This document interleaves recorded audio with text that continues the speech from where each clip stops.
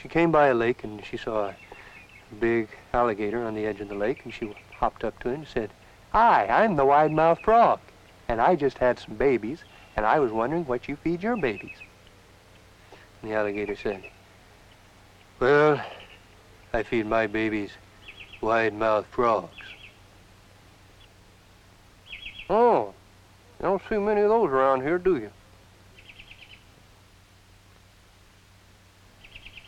That good, huh? It's funny, when I heard it, it's gonna be that way, I'm gonna go to work. Hello, and welcome to Cheap Scares, the horror movie podcast that should have picked Christine. My name is David Schneider. I'm Sybil Arnett. So this week we accidentally watched a nature documentary from 1983 called The Prey. It covers an invasive species to the Colorado woods known as teen campers. Thankfully, it seems that nature has some antibodies in the form of a critter that's very good at cleaning up after itself and making sure campsites are put away neatly. Yes, we wouldn't want to start a fire. So yeah, it was bound to happen. So it's good that we got it out of the way early, because this is the horror movie fan experience, really. You see a promotional image and you think, that kind of seems amazing, or at the very least, it seems like it's going to be some trashy good fun. And you jump in on it, and you don't look at the reviews because, let's face it, you can't trust horror movie reviews, ever. Shudder is nothing but 4s or above or a 2. Yeah, it's either the best thing ever made or it's unforgivable trash, and everybody's got their own biases going into their own reviews, and you can't trust any of them, ever. Including this one that you're listening to right now. Yeah, you shouldn't take our word for it. You should go out and watch The Prey from 1983. Definitely. I'm going to say, okay, but only because you don't necessarily have to pay for it. Yeah, that's fair. So yeah, the poster, it is a hatchet through... Looks like it's like a tree wearing a bodice, something like that. There's a few versions of this one. And the tagline, as we established last week, it says, "It's not human, and it's got an axe," which it turns out that first part is a lie, and the second part is a technicality. Cool. Yeah. But everything did kind of happen. Although if we take that tagline at its word, we get really racist really fast. Yeah, I don't think the person who made the poster actually watched the movie.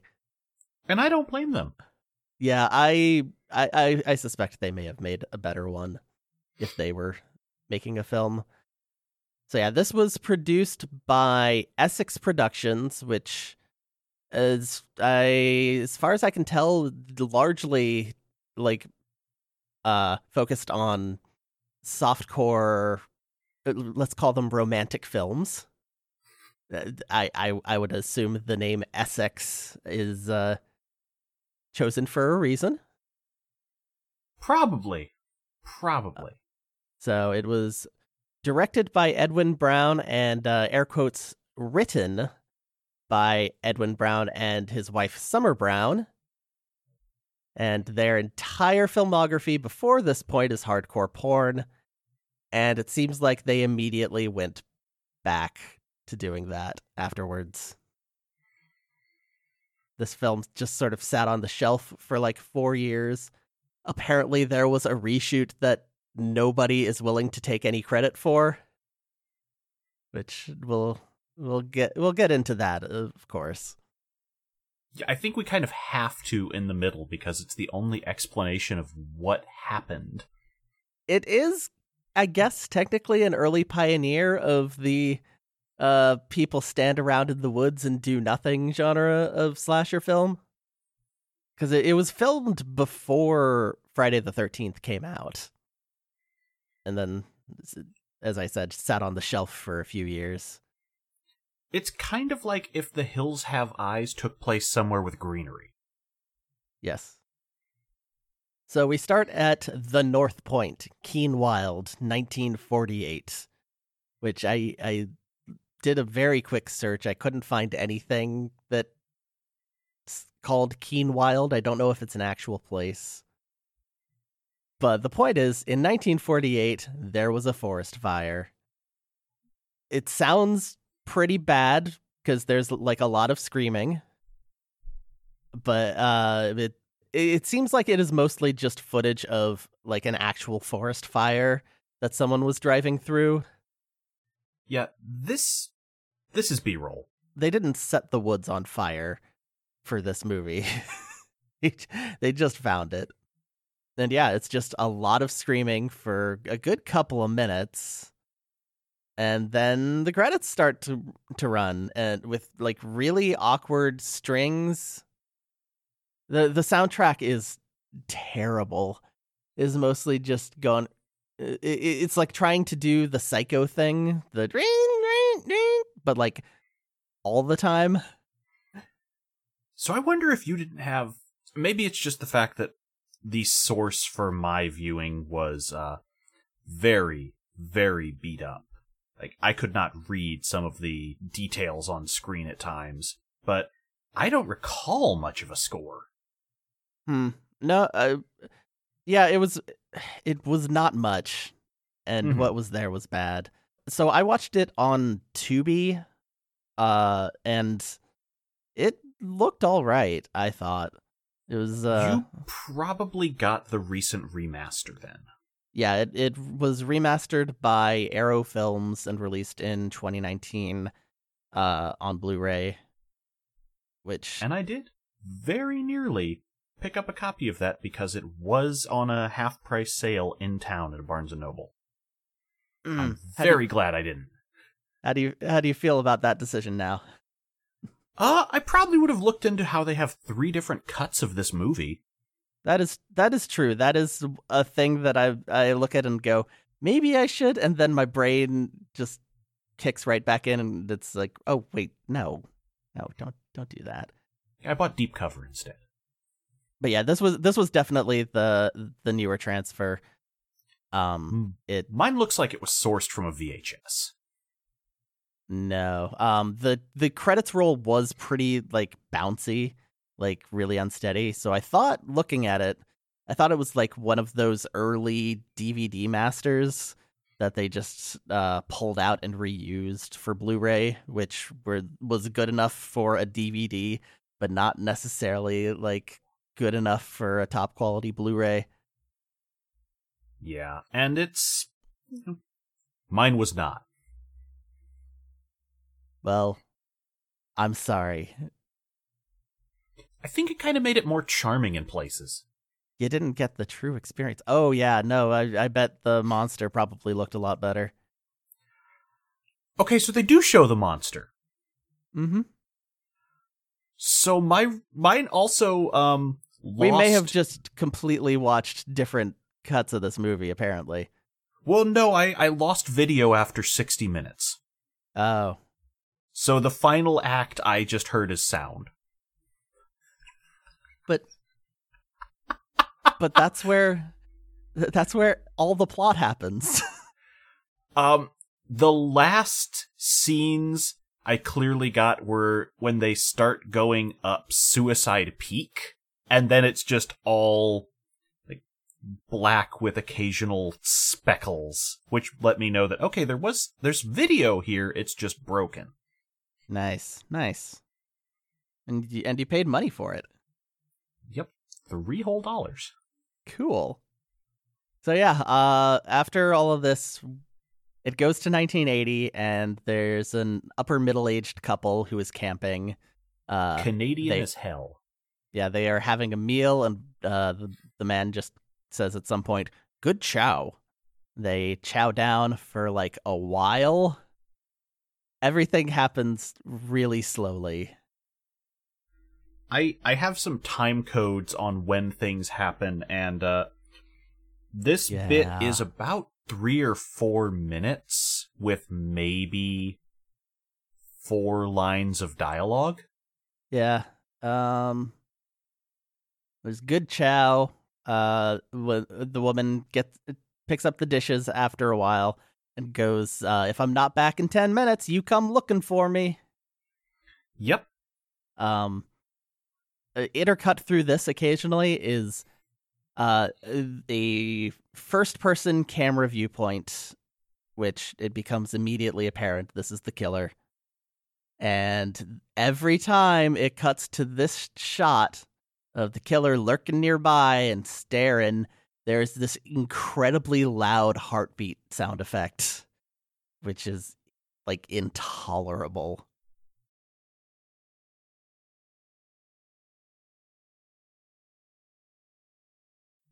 I'll probably cut some of that in here just because I have the rental for another few hours and need to get my money's worth. Sure.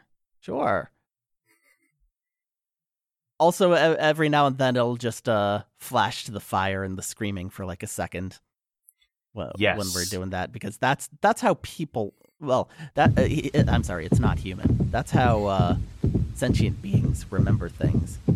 So, at first, I thought that was because it saw the fire that they had, they were eating around. But no, later it'll just start flashing when they're looking at teens. Yeah. The first couple of times it seems like it's related to the fire, and then I guess that was too much to keep track of, so it just kind of happens whenever. Mm-hmm. So the woman goes off. She does get a name eventually. I don't remember it. She is Mary. Mary. These are Mary and Frank. I remember Frank. Frank starts puffing on his pipe and then wanders over to the axe. And I'm like, okay, it's happening. He sharpens his axe and starts chopping logs. Wow, amazing. But the woman hears a noise. Oh, is someone there? Ooh. Then it starts zooming really, really close on both of them. And so it's going like, who's going to die first? Who's going to die first? Frank got his head chopped off. Which we don't get to see. We don't see the actual action. This is fairly common for movies that end up with an R rating. It's more common to actually see, like, the limbs and stuff getting chopped off nowadays. So the reason this irks me is that we will then cut to Mary, who gets back to the campsite, and she sees the body spurting. Probably one of the best effects in the movie is just the head spurting blood on the ground. Yeah, it's the one squirt of blood out of the one artery, which is not very realistic, but it gets the job done, I guess. But it looks like this critter has just taken Frank's head off in one clean blow, because it's very the top of a sausage after a knife goes through it, not hacked and slashed. Sure. And then we suddenly just see the axe go up and down a bunch of times like, oh, Nancy's made of adamantium. This sucks. Yeah, it's just sort of a vague chopping motion. And everything's cut so that we don't see the killer, much like Friday the 13th, the later trailblazer for this genre. But like, it's always really awkward.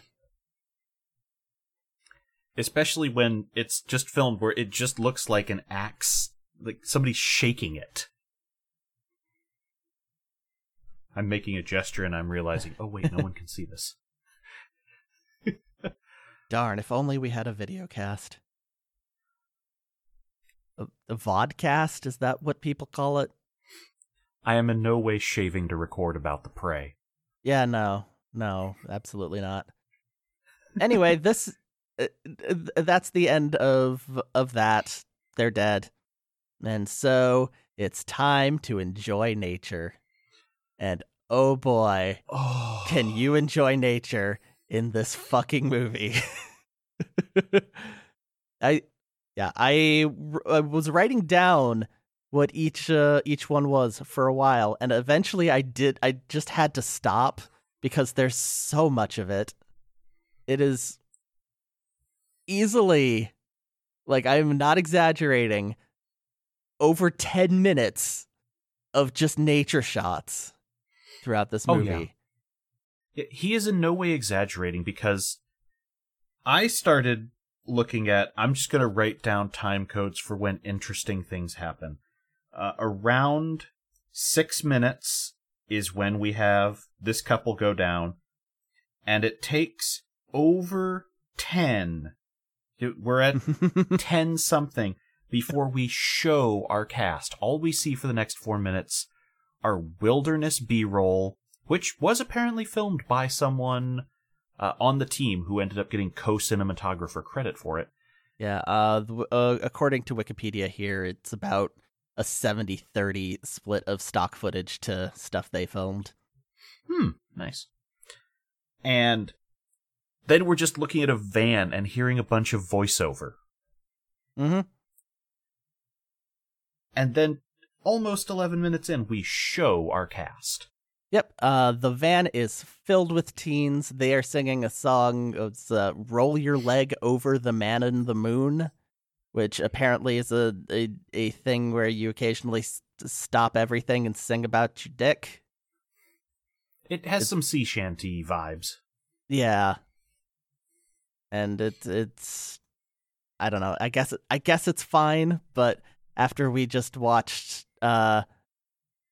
all kinds of animals just enjoying their lives, I started getting really, really worried.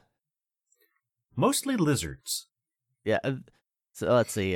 So for this first batch, let's see. A bee enjoying a flower, a spider enjoying a web. There's a really loud millipede, just zoomed way in on that millipede. Oh, yeah. There's a frog, a raccoon. We sit on that raccoon for a while. An eagle and a spider. The eagle makes the weirdest noise. This movie is 79 minutes, and like it has maybe like the events of a pretty drawn out Tales of the Crypt episode, if that. In fact, if you cut all the nature footage, you could probably get this into a half-hour time slot as an anthology show with a framework.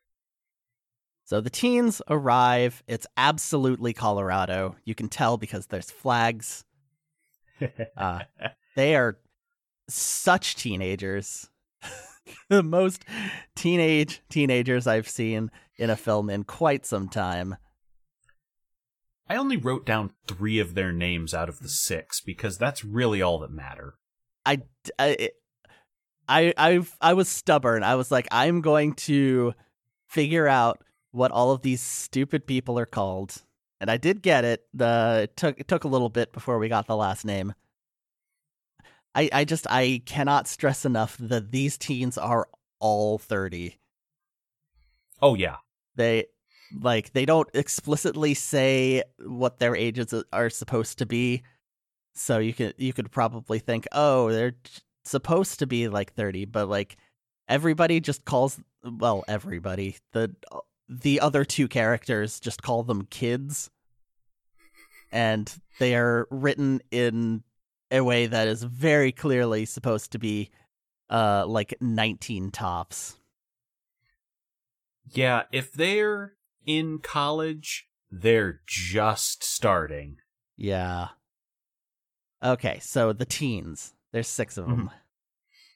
There is Gail. Gail is a blonde, and she's the prissy one.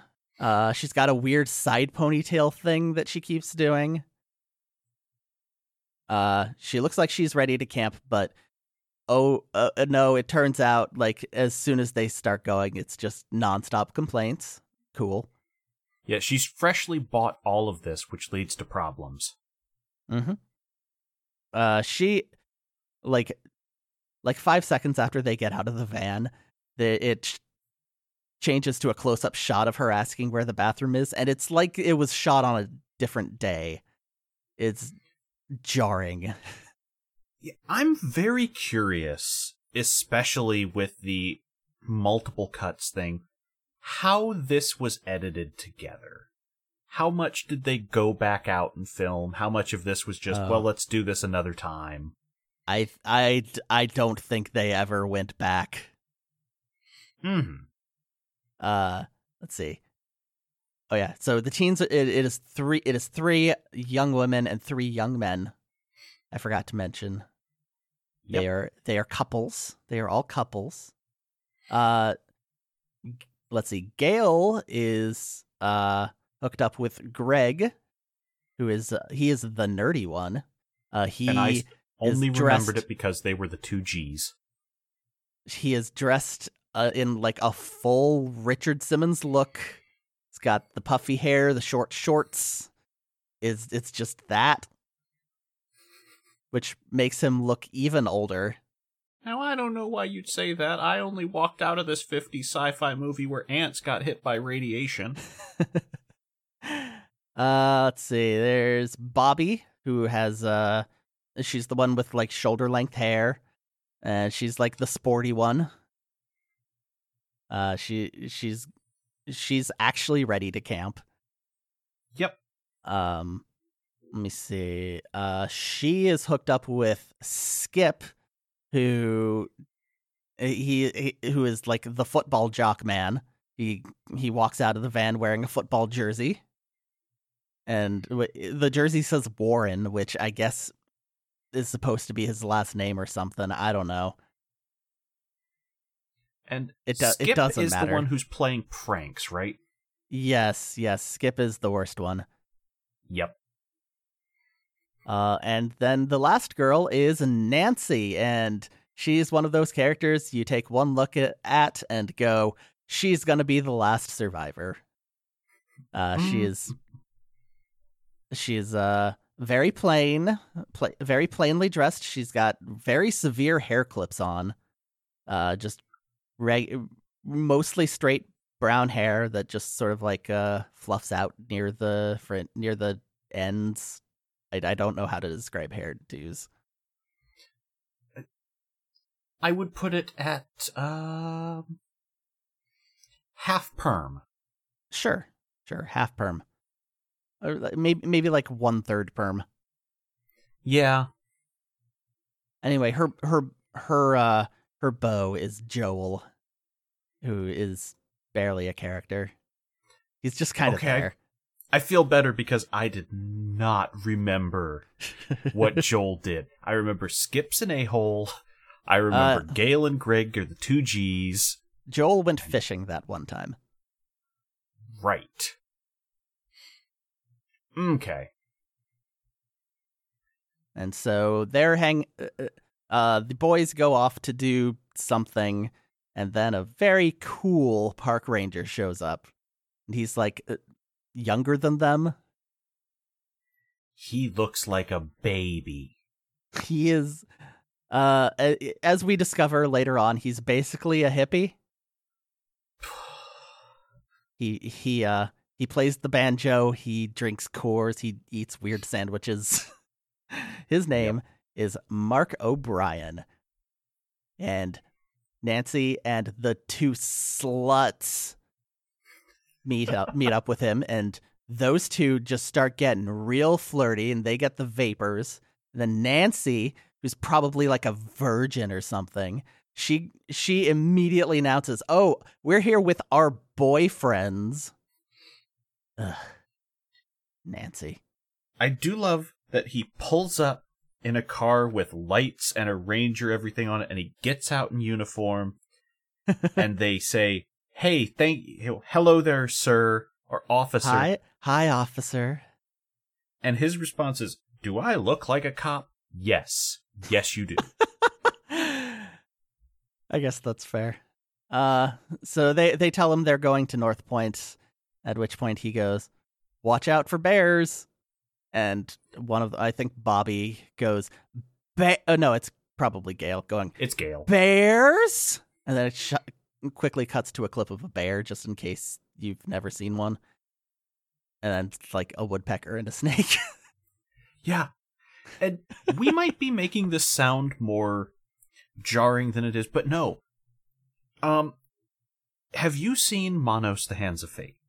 Oh yes. Yes, I have.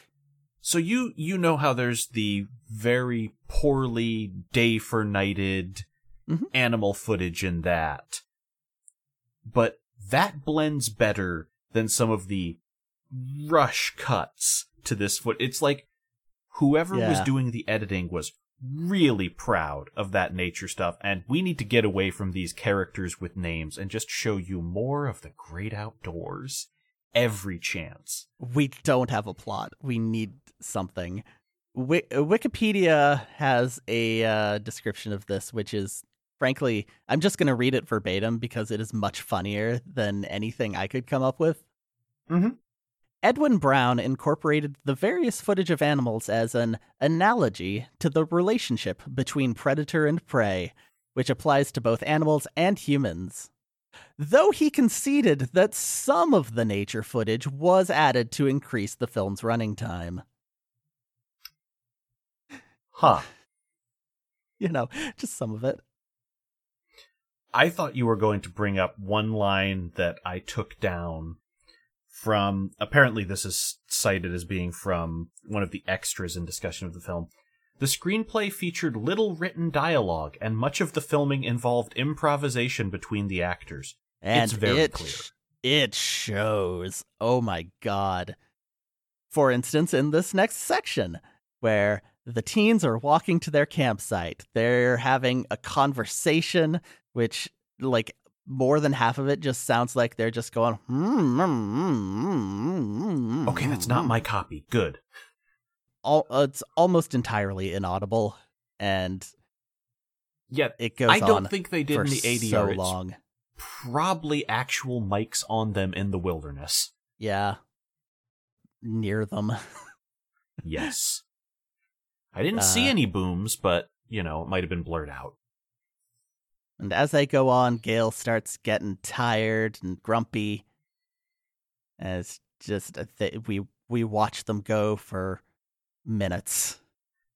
This is where we start getting the Gale's so cruel to Greg, because she's talking about how she's got all sorts of blisters, and Greg just goes, well, I told you to break in the boots before the day of. And she goes, well, that lot of good that does me now, asshole. Yeah, which is really mean. Yeah. Like, I mean, he was being kind of rude too, but she just escalated. Oh, yeah. And, that's all of their characterization, other than one other detail. Her blisters have blisters. I do want to make a special note of a conversation that Skip has with the boys, where he is describing to them how to have a special night with your lady. First, you play it real cool. Snuggle up to her in the old sleeping bag. And then, slip it right to her. And, every man in this film, with the possible exception of Greg, is just horn dogging it the whole time. Yeah, they don't ever get anywhere. We do see a few boobs, though. They are ready to go. We don't see them for quite some time. This is actually like a lot less horny and sleazy than I expected, considering the source. Yeah, no, I was well, this is a whole lot less of a film than we were expecting, so that might have something to do with it. Very, very definitely. Also intercut with this at some point is we see the killer, who at this point I just started calling him Heartbeat. He is laying a rope trap, and we see his giant weird puppet hands doing it. And this becomes Chekhov's trap because nothing comes of this for a while. Yeah, it was kind of clever how they brought it back, but also extremely lucky on the killer's part. So Gale finally decides, you know what? You guys just go on ahead. I'll catch up. Just go. I hate you all, basically. And she's brushing her hair and making herself look nicer. But then she notices something in the woods.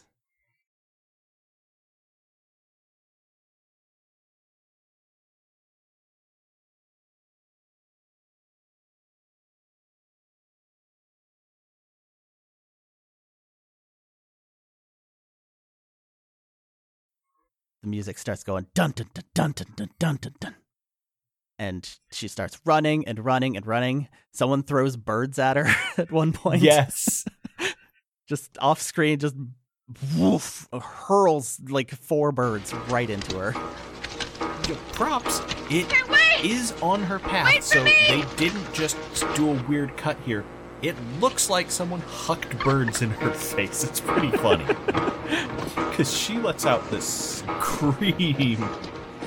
I think it's the only natural acting she does.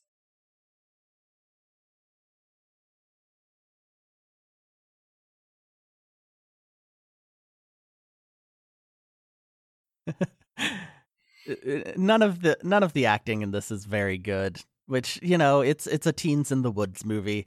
That's fine if there's a lot of things in this that would be fine if the rest of it was okay. Unfortunately, the rest of it is not. No, the best part of this movie is one of the cameos. The rest of them are at camp. They're doing camp stuff. They're like collecting branches as they do at camp. Gale is very mad that those bastards didn't wait for her. And she goes, I could have been raped or killed out there. And Skip goes, oh, by what, Gaily? A horny chipmunk? What? And, you know, the horny chipmunk line did make me laugh. It's such a weird comeback. Greg is there, and Skip does say, or the one you should watch out for is Greg, because he's got like a giant dick. Down past his knees, I think is the comment. Again, knowing that all this dialogue is improvised does make me wonder why the well, okay, they ran out of film, but why there weren't a couple of retakes. Some of these lines are insane. And yeah, nobody believes her that she saw something in the woods unspecified, which is weird. Yep. Like, nothing out here could ever hurt us, I think someone says at some point. And it's just like, we literally just saw a bear, but okay. And then begins the montage. Oh my god. It's mealtime. Oh god. They are sitting around the campfire. They've got fish. They got pork and beans. Gale is doing her makeup at one point in the dark? Yep. In the dark with a mirror. This is like one of... there's very few actual scenes in the dark in this movie. Yeah, which is why that one's so jarring. I assume they just couldn't afford to light it safely enough, so they just filmed most everything during the day. Yeah, these guys don't have a camera. Or a generator. Let's see. Nancy cooked the fish. That's an important detail. And the entire time they are eating, they are chatting. Animals are nearby. We get to see all kinds of animals, like a centipede, a tarantula, a snake. Actually, the entire snake. We watch the entire snake go from like one end of the log to the other. And I just want to ask, what time do you think we're at in the film at this point? I did look and I saw that it was like well over 5 minutes that we were on this one part. Go ahead. We're at 25 minutes, and at 30 is when they finally break from this scene. But there's very little dialogue. I also rather enjoyed the a lengthy shot of a snake eating a rat, swallowing it. Yep. They start telling stories, and like 2 of their stories are about how they couldn't open doors because of like water pressure, which is weird. A couple of them are looking at the sky, and like I think that's Nancy and Joel, and she's just like, "Oh yeah, what's that constellation? What's that one? Oh, what about that one, smart guy?" Then Greg, the nerd, the disgusting nerd, interrupts this pleasant meal because he knows about the Pleiades. Ugh, fuck him. And he tries to save it because he's telling like, oh yeah, and here's the mythological origin of that, and these 2 were lovers together, and he's like answering questions and delivering like somewhat interesting knowledge, and they just start laughing at him. Yeah, everyone's looking at him like all that's coming out of his mouth are fart sounds. So this is the point where the alternate cut really takes a turn, from what I can gather. Well, let's describe what the alternate cut replaced, which is the tail of the monkey's paw. Yes.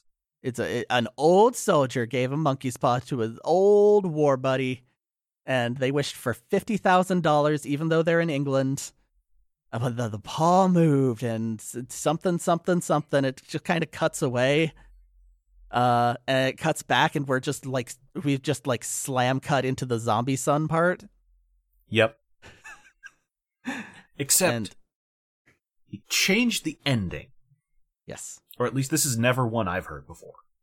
It sounds like a punchline, and it makes no sense. Then what was the third wish? Well, he just wanted a good night's sleep. This is very funny and very clever. Yeah. So, that's Skip's story. Skip tells a very different tale in the longer cut of this movie, which adds a 20-something minute flashback, from what we gather. Yeah, I should stress that it seems like no single person involved in the original film was involved in these reshoots. Yeah, it's an entirely different cast, and it fleshes out. In the film, there is one brief conversation from a cameo by Uncle Fester explaining the monster's plot. And that's not me being sarcastic. It's literally Jackie Coogan, who was Uncle Fester on the Addams Family TV show.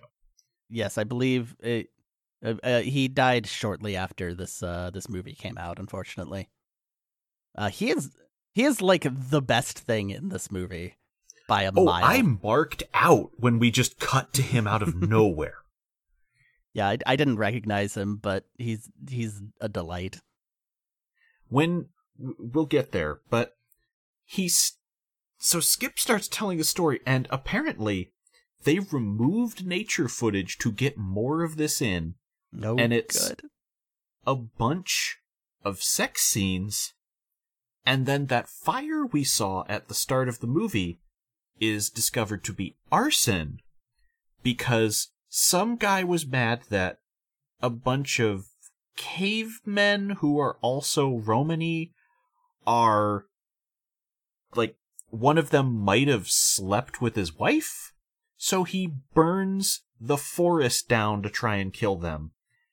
And this is why the monster is puppety.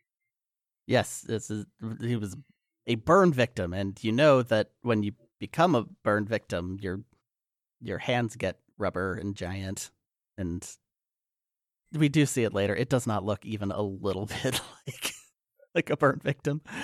Yeah, I only saw the hands, so my version didn't have the actual guy. I'll get you a screenshot or something later. Please do. Or I'll look it up. It's terrible. It looks awful, and it's just like in broad daylight. Ooh, no. So yeah, the whole thing, they say gypsy the whole time, because, Yeah, I was going to be more tasteful. But in the original cut, it's not too bad.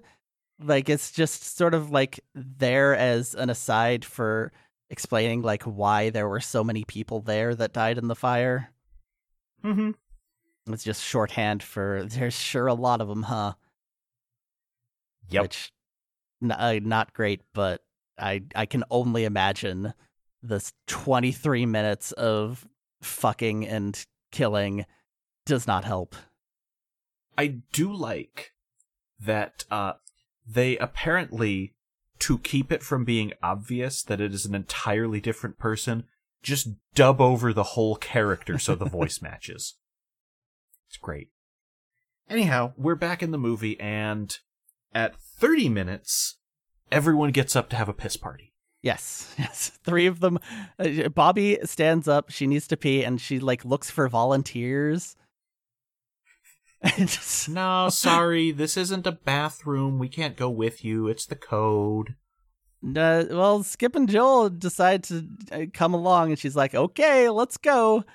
So those two just like piss on a tree together. And a little bit on each other, because one of them hits the other in the middle. Yeah, it starts getting real golden a little bit. One of them says, the pause that refreshes, which, what? I feel like in a movie that was not starved for content, you would just have them say, "Hey, I need to pee," and then you would not film it. Yeah. Because we get a couple minutes out of 3 people peeing in the woods. Yeah. And it's not like they filmed it like you see anything. No, it's just a bunch of standing around, but that's clearly what's supposed to be happening, up to and including, "Hey, watch where you're aiming." But the important reason why we must describe this piss party is Bobby finishes, and she starts heading back. And then Skip just jumps in front of her and screams. And she screams louder and just immediately faints. Yeah, it is the most interesting thing that has happened in the movie since the axe a half hour ago. It's just a complete fake scare. And they're just like, oh, shit. Uh-oh. What do you mean she took that really terribly? And this is where we see Mark the Park Ranger tuning a banjo for a while, and then he like stops for a course break. Just make sure we see that can. Just a solid 90 seconds of playing the banjo with a brief sip in the middle, and then we cut back to the kids. This is such an exciting movie. And my copy was in such poor quality, I didn't realize that was Ranger Mark until later, so I just thought, why are they all fucking outside when they have a cabin? Yeah, it definitely sounds like the HD version that I saw was a vast improvement. Some of the text was unreadable. Yeah. In what little text there is in this movie, mostly signs. So everybody's getting ready for bed. Nobody is slipping it right to anybody. This is where we establish that Gale is with Greg because he is, quote, worth $50 million. What? Yep. Why? Oh, poor Greg. When his dad's gone, all that money's his. Why? 50 million? Really? Okay. Pretty wild for the early 80s. Yeah, he could be rich, but no, he's just like insane rich. And so I guess she's just a gold digger. Not that it really matters. So at this point, we see Nancy and Joel have that brief chat. Bobby is pissed at Skip. Mm-hmm. Oh, yeah. No, of course you're not getting any tonight. Here's my little joke. I'm not putting out. Yep.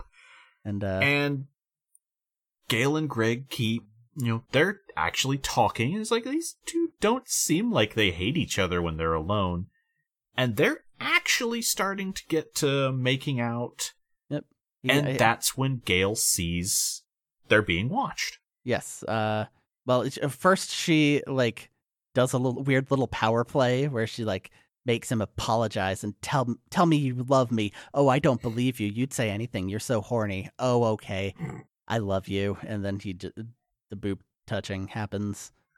Yep. Let me see what else. Anything else here? No, that's pretty much it. It's really hard to eke anything out of discussing this because we could go down a note of actual actions that happen in this movie and probably be done in under a half hour. My notes have things where like I was starting to get really bored. It's like romantic woodwinds play as Nancy and Joel rub faces.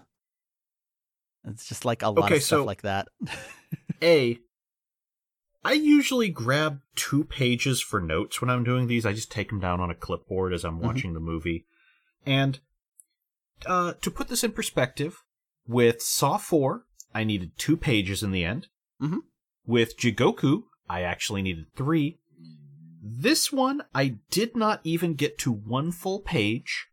And keep in mind, I'm making a lot of sarcastic notes to myself in here, like, more bean dinners than the lighthouse. So yeah, nothing happens, and then Gale spots the monster, and she's like, it insists that Greg go investigate. He's got stupid horror wiener syndrome, and he finally just decides to go, but he doesn't believe her, and she also doesn't want him to go. So like, what exactly do you want here? After he goes, she is topless at this point. So there we go. There they are. If you need them, she picks up a pink T-shirt with 2 pharaohs on it, and it says "Keep your hands off my tuts," which is pretty good, I think. Okay. I was trying to see what was on that because there's clearly text, but all of it just looked like a smudge. Yeah. Damn, that actually would have made me laugh. But then after that is probably the single sleaziest shot in the whole movie. So. Oh, you mean her being strangled to death with her panties out? Yeah, so Heartbeat approaches her. He starts smothering her with, I think, Greg's sleeping bag. And yes. He has to be off screen. We can't show the monster this early. It's like movie rules. So we'll just keep him off screen, and we'll have her entire body in her underpants just writhing for a while on screen. Over a minute. For a long time. Great. I started timing these because I had nothing else to do. Cool. Great. So, yeah, there it is if you want it. Congratulations. We briefly cut back to the banjo. And then back to the body. This movie could have been a lot worse. There could have been a lot more of that. Yeah. And I think that's this scene in the dark between Gale and Greg is the only overtly horny content. Yeah, they do go swimming later, which is a little horny, but it's nowhere near as much so. So she's dead. We cut back to Greg. Oh no, it's an owl. Oh no, my lantern went out. Oh no, where are the matches? And he lights the match, and immediately the giant puppet hands reach around and rip his throat open. The soundtrack is just unlistenable at this point. Just going. The soundtrack. The soundtrack combined with the quality left me wondering how he died, because I just suddenly see, oh no, the lantern went out. Yeah. And the owl face. And then I could tell by the noises he was supposed to be dead, but I couldn't make out what was happening in the dark. Yeah, no, in my version, it was in fact pretty clear that his throat was ripped open. And gotcha. Like, it's good enough that you can like see the separation between the prosthetic and, if you want to call it a prosthetic, and like his actual neck. Oh, hey. But it's pretty gory for So what I'm gathering is that this happening. film did not skimp on the removing heads from next budget, but not much else. I'm trying to think. The other kills after this are all pretty lame. Well, maybe not lame, but like they're not gory. I mean, if you only have the one, maybe 1.5 props, you can only get so much use out of it. Oh no, the monster has developed a taste for throats. That's all that happens that night. He could have gone off and killed the other teens, but he just doesn't. He actually cleans up their campsite, we'll find out later. Yeah, which seems completely out of character. But we go into the morning, and it's a close-up shot of Mark the park ranger. This is my favorite scene in the movie, by the way. He's telling the story of the wide-mouthed frog. The joke is that when he is speaking as the wide-mouthed frog, his mouth is open really wide, and the frog asks various animals, "What do you feed your babies?" And then eventually gets to the alligator, and the alligator says, "I feed my babies." Well, he didn't do that like a weird southern accent, but "I feed my babies wide-mouthed frogs." And the frog responds, "But like his mouth is like squeezed shut like this." It's very funny. And he's telling us to a baby deer that he's just like That's holding. The part that killed me, because we're keeping this tight shot, and eventually, after he tells that last bit, we suddenly see he's got a deer licking in his hand, and he just goes, "Well, I don't know, that killed the first time I heard it." He holds a conversation with this deer for another 30 seconds. Like, we don't see what the deer is eating, so it seems like we're just supposed to think the deer is just hanging out on its own accord, I think. But, like, it's obviously, like, going for that hand. Like, after he steps away, it's just like, no more. Gimme. It doesn't care about the wide-mouthed frog at all. Yeah, that just... And he's like, "Oh, well, I guess I better go get to work." Yep. Then we cut to our teens. Yes, they wake up, they have discovered that Greg and Gail went off somewhere with all of their stuff. And then it's time for a brand new character. It's the Forest Service's very own Lester Tile. And Jackie Coogan is just shown sitting in the middle of a desk. And he's just chilling, looking at some photos.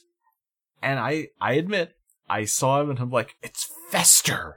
And I have been on a bit of an Addams Family kick lately, so this just really got me going. Gotcha. And they zoom in, he's really leaning into the, I'm still bald, and just doing the whole thing. Yeah, I never really was much for the original, for that show, so I did not immediately recognize him. I was more of a fan of the 90s movies. Neither are bad. The 90s movies are very good, I think. Oh yeah, no, I'm saying I think they're all quite good. But yes, we know his name is Lester Tile because it just sort of lingers on his like nameplate for a long time. I didn't actually know his name was Tile until he said it, because I saw Lester Tull. Lester Tull? Well, he needs more woodwinds. So he gets a call from the Dover Police Department. It's Sergeant Parsons, who only exists in this scene. Sir, not appearing in this film. We found a guy who would take $20. Yep. So he's calling about the older couple that got killed in the opening, and they're missing now. And Lester says he'll send a ranger out to investigate. And we see his notes, and he has atrocious handwriting, just by the way. And then we cut back to the teens who were running around yelling for Greg and Gail. And there's more nature shots. I noted a particularly sinister shot of an iguana. Mm-hmm. Can I just mention, while the cops are calling about this, he's calling about a missing persons case. They vanished 3 weeks ago, and only now is anyone starting to go, maybe we should look up on that mountain. Yeah, well, they did say that like school had just started and they didn't show up for their jobs, Gotcha. And that was when people noticed, so they kind of explained it. I Let's feel see. like, and maybe it's just me, if my teachers vanished during the summer, they probably had people who, like, talk to them.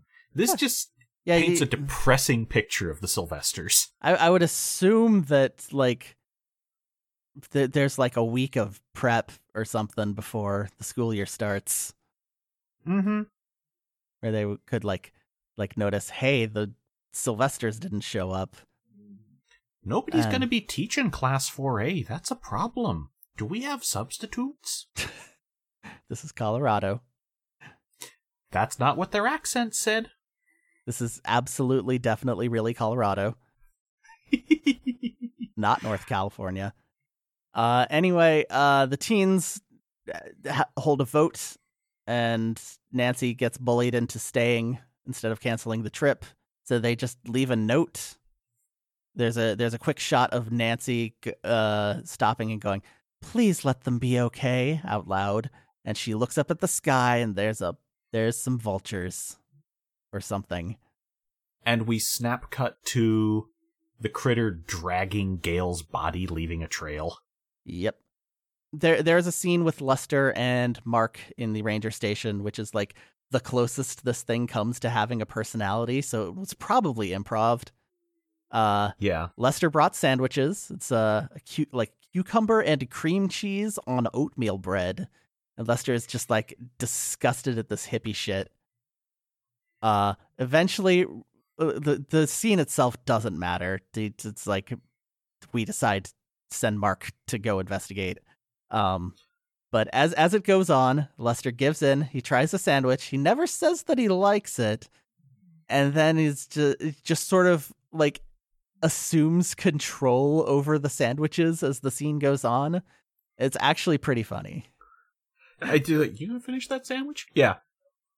And then he tells Coogan is the only person who can improv well, and I think this whole bit was him. He tells the story of the fire, which kills Mark's appetite, so he can take all of the sandwiches. And yeah, there's nothing new there that we haven't already discussed from the extended cut. It's very brief here. It is 2, maybe 3 sentences, giving you context for the pre-credits. Yep. And so Mark's gonna go check it out, and he grabs a gun. Lester suggests that he take the 30-06, which I had to look up because I'm not a gun guy. It is the 30-06 Springfield cartridge, also known as 7.62 by 63 millimeter, which is what all the good guns in Fallout carry. Nice. And so he doesn't take that. He takes the sissy baby tranquilizer gun for losers. And I think the final line Lester says in the film is, "No way I trust those little darts. You're a braver man than I am." Oh, that totally doesn't come back to fuck him. Yeah. I mean, I would think bear tranquilizers would probably be a good idea, but, you know, whatever. Yeah. Of course that he should have taken the real gun instead of this hippie shit. The padding just kind of continues for a while. The teens find a swimming hole. They go swimming. They splashing around and having a good old, like, middlingly horny time. Yep. Mark finds the note and goes to follow the directions so that he can be there at the end of the film. And it's around here is where the guys and the gals split off, right? Yes, the guys go off to go rappelling, it turns out. Mm-hmm. And the girls are like a little bit concerned because they're idiots. But they promise they're not going to hurt themselves, so of course they are. And then the girls like go back and go like change back into their swimsuits. Just chilling along the river. Yeah, they go sunning. And the rappelling begins. And it's around here that I lose video. So okay. I can describe what I heard, but I'm making some guesses about the events of the movie from this part. I think you probably got it pretty right. It's not really very complicated. So yeah, Joel is the one that goes first after a coin flip. Mm-hmm. He goes. We spend a very long time on this setup and him going down. But Just clink, clink, clink, clink, clink. A lot of weird Foley. But Mark the park ranger has found the trail that earlier there was a shot of the killer dragging Gail's body along in a net along the ground in like a very clear line. And Mark finds that and follows it. And as he goes, he sees some vultures hanging out, eating some meat, just doing their thing. And the score works up to a sting. They're standing on some like a very light pile of twigs. He moves them, and oh my god, it's Gail. And we get, just in case you don't recognize her, there's a flashback to her saying, "Hi, I'm Gail." This makes that scene so much funnier because all I heard was the voice clip, and I was like, what? Did she live? Nope. Was she unconscious? Okay. Nope, super dead. All right. And okay, this part you probably should have seen.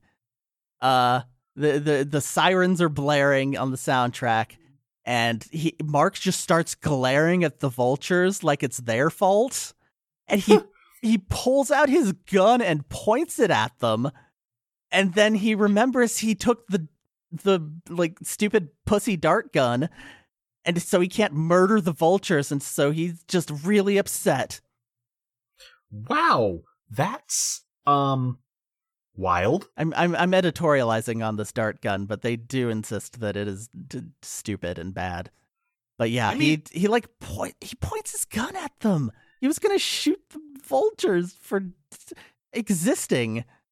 Look, there's a reason Mark dresses like a cop, but isn't on the force. I guess. I'm just saying. And then we get like things are picking up, by which I mean like something's happening at all. And we're 60 to 65 minutes in at this point. Yeah, we're very close to the end. The heartbeat killer shows up at the top of the rock, like wide open, but nobody sees him. And he walks up to Skip, and I'm like, oh, he's gonna push him off. No. No, he just like picks him up and snaps his neck and just like leaves him there. Like, I heard these kills, but I didn't think this could get funnier. I was promised axe stuff. They had one axe kill, 1.5 if you count whatever happened to the wife. So technically, you can't sue them for false advertising. Yeah, like I said, it is a technicality. I wish the person who made the poster had made this movie. So Yeah, I was really excited. He then goes, and Joel is still repelling, and so the killer grabs the rope and just starts like shaking it around a little bit, very sinisterly. Then he just like pulls out a knife and cuts it, and yeah, he falls. You know what my favorite part of this is, thinking it through? When he's just shaking the rope, Joel's final thought is not, oh no, a monster, it's, God damn it, Skip. I do think he yells, hey, what are you doing? Or something. Joel goes to hell thinking that Skip is playing a prank on him. It's a fun prank. So he screams as he falls, and the remaining characters notice and go to investigate. The girls get there first, and they actually have like a somewhat realistic, like quiet panic. Because they just find the body first, right? Yeah, they find the body and they're freaking out, but it's not like I don't know, like Texas Chainsaw Massacre, 20 minutes of screams. Yeah, they're just like, oh my god, oh my god, oh my god. Bobby goes to vomit, and Nancy takes charge at this point because the killer is here. She's like, okay, Bobby, let's go. We're gonna get out of here. I'm gonna save you at least. And she's Yes. like, she's just the full power protagonist at this point. Gals doing it for themselves. Sure. So they run, and this is where I realize, oh yeah, there's like no night shots in this movie. Probably this is probably happening in midday because it would be really unsafe. So, please tell me what happens to Bobby, because the sound was sure something. Yeah, that's another thing you should definitely check out. So after they're running for a while, there's like a really long slow-mo shot. Mm-hmm. And Nancy's just yelling, we have to run, damn it. And that's when Bobby trips on that rope trap from earlier in the movie. Okay, there was a sound effect that made me think that's what happened, but So I could not tell. So she trips on it and transforms into a dummy and goes flying into a rock with like a gentle splat. Wow. Okay. And okay. You know, at this point, you know, I guess 4 of your best friends are dead. Is still And like Skip. okay, but I'm counting him, I guess. But Okay. like 4 of them is fine. Nancy can still go. She can still do this and survive.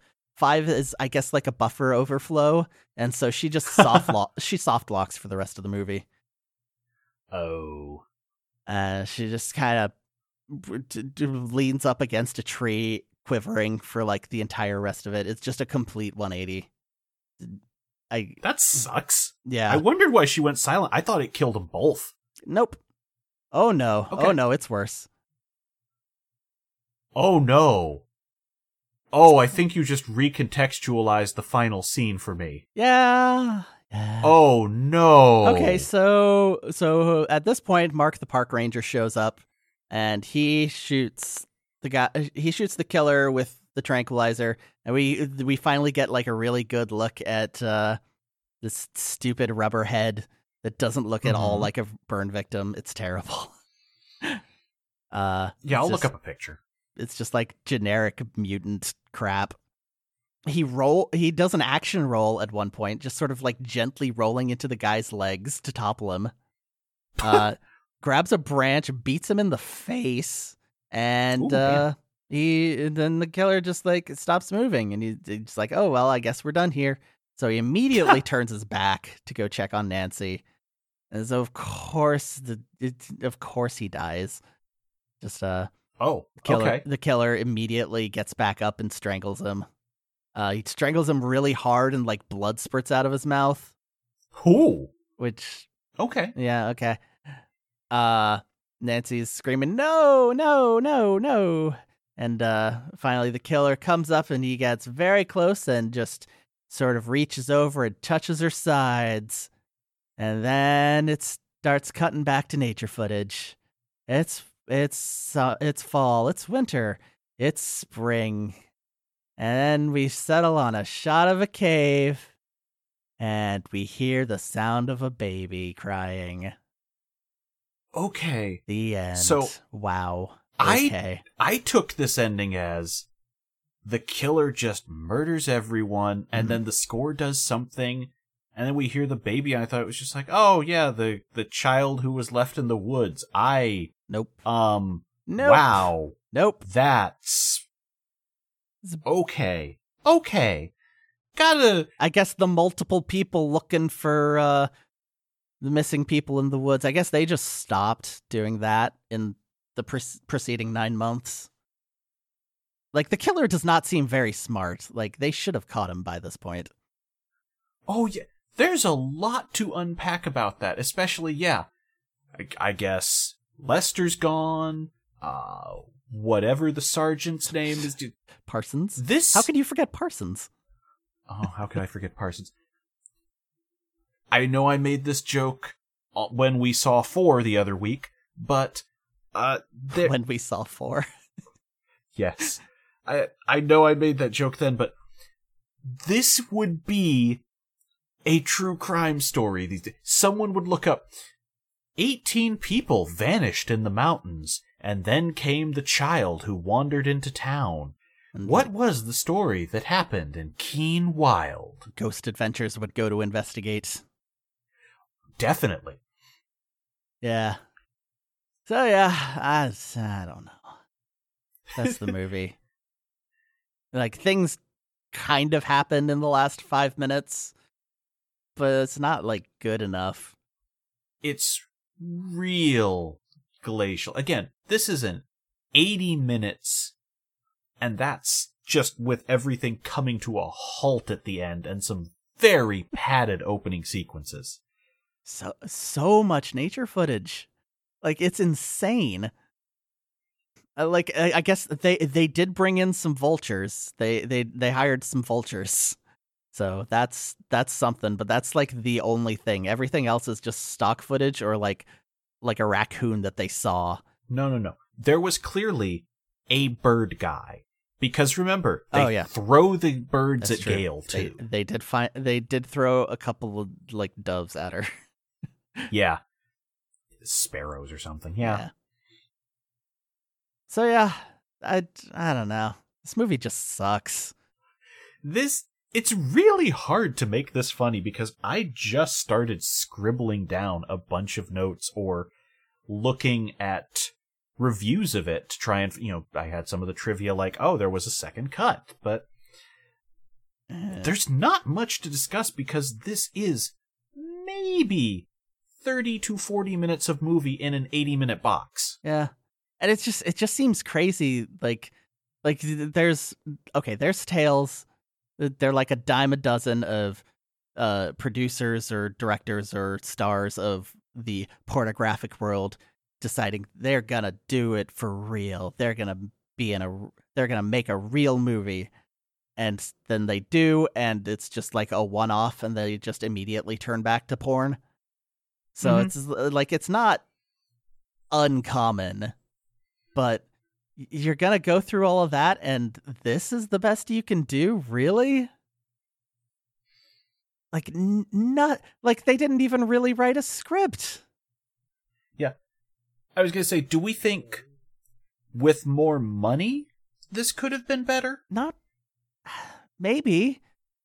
Or it could have just been... Because I saw mention that they ran out of film at one point. Yeah. I mean, it could have just been 15 minutes of campfire eating instead of 5.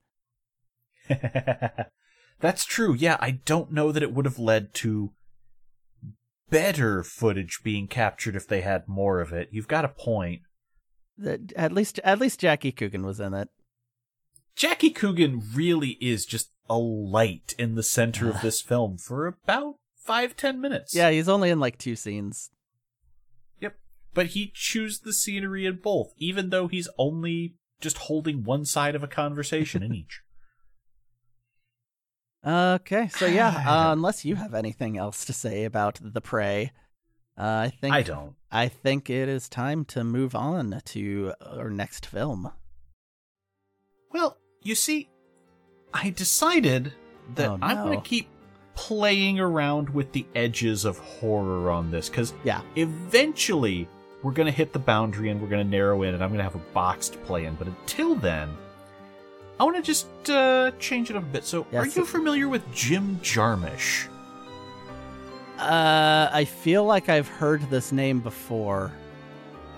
Ghost Dog, Way of the Samurai. He's an actual filmmaker director. Okay.